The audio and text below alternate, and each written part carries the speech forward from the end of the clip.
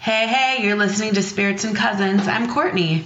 Today we have a short for you where Erica talks about her experiences working at a mental health hospital. Enjoy. There was a mental institution. I want to say, was it back in the 60s? I really don't know much of the history. I do know that Ghost Adventures has actually tried to get into the place, but they shut down any and all paranormal interviews and TV crews. And I worked there at night cleaning. So they had renovated all of these buildings into different offices. And I cleaned there, I think, for 3 or 4 years. Started at 16 or 17 years old. So Martha had been around, and I was like, yeah, I've heard this place is haunted, but I wasn't sure about it. There's a few stories. The one building I will never go back into at night or by myself. It was on the second floor, and it was always the same building, same floor. And their sister buildings is what they're called. I was only the one and not the other. And my boss, like other people had experiences here too. And my boss had said, oh my gosh, the other night, you should have been up here. The bathroom doors were flying, like open and shut. And these are heavy doors. And I go, oh, that's crazy. And he's like, yeah, it's kind of nuts. We're continuing on dusting and grabbing garbages. And I had grabbed the door to a conference room. And you know when you're going to be in there for a second, so you open it up with your foot and you hold it? I was doing that with this door, bending just around the corner to grab the garbage quick and dump it. And this door had actually pulled back off of my foot without me realizing it, and it slammed onto me to the point where I fell into the conference room. Like I had lost my balance. And I went and grabbed my nearest coworker. I was like, you won't believe it. And that was the first thing that happened there. And then another time I was dusting cubicles, and I had headphones in most of the time. A lot of times we would just have one ear in so we could hear if somebody was calling our name. And I was scrubbing this one desk, and all of a sudden just like hairs on the back of my neck literally were standing up. And I was like, oh, jeez. I remember thinking, don't look up. Just don't look up. You'll be fine. Don't look up. So I looked up, and there's a lot of windows in these offices. And I look up, and in the reflection of this window was a man standing behind me with like an old, like a hat. Not like the Abraham Lincoln ones, but like a little smaller cowboy style hat. I don't know what you would call those. And he looked creepy, like just sunken in cheeks, dark eyes, and is just standing there. And he looked pissed in the reflection. Yeah, I never turned around because I was like, okay, not turning around.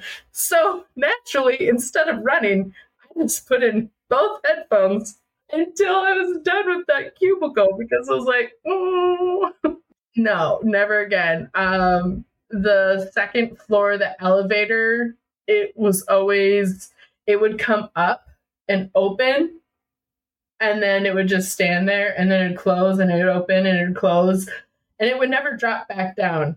And it was only when we're on the second floor. Like when we're on the first floor, you would never hear it going back up and opening or anything like that. So it was really weird. A couple of times, so like the bathrooms were motion censored lights, and you had to walk into the bathroom for them to turn on. And I had opened up the thing. It's like 9:00 at night. I mean, offices close at 5, and the light's on. So I was like, okay. So quick to the bathrooms that I left because I was like, nope. And then the other buildings, actually the company my dad works for, but like the corporate office, And in the meantime, I did not know what any of these buildings were. So each building was like women's or children or teenagers or whatever. They all had different backgrounds. I didn't know any of them. And it was my boss and I had gone into this one, and it was just doing the bathrooms that night. And so we're like, perfect. I'll grab the upstairs. You grab the main floor. Again, one headphone was out. And I had opened up the men's bathroom door, and I hear in a whisper, and it was a little girl's voice. And so I was like, it knows my name. And I played stupid. Like, I knew it was a spirit, but at the same time, I was like, okay, like, maybe it's my boss. So I turned around, he's not there. I walked the entire second floor. He wasn't upstairs. And I finally hear him shout, and he's downstairs. And he goes, What do you need? And I go, what? He goes, did you just say my name? And I never said his name. I was just looking for him. So he heard his name at about the same time that I heard my name. And then we both met up. She's like, yeah, that was pretty fucking creepy. Let's leave. So I was like, it was that one. And then the last one, this one, I hate this one. I had heard stories from my other boss, and she goes, I hate this office. I hate it. And I go, well, I've never had issues, whatever. She goes, no, people will hear their names being called, voices, things get moved around. I'm like, I don't know, whatever.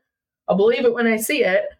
And this night I had gone up by myself. My coworker was finishing up at another building. He's like, I'll meet you there. I go, whatever. And you go to do garbages. And this was like the cool office because they could do yoga and bring dogs in. So they usually had random stuff, but it was always put off to the side. It was never all over the place.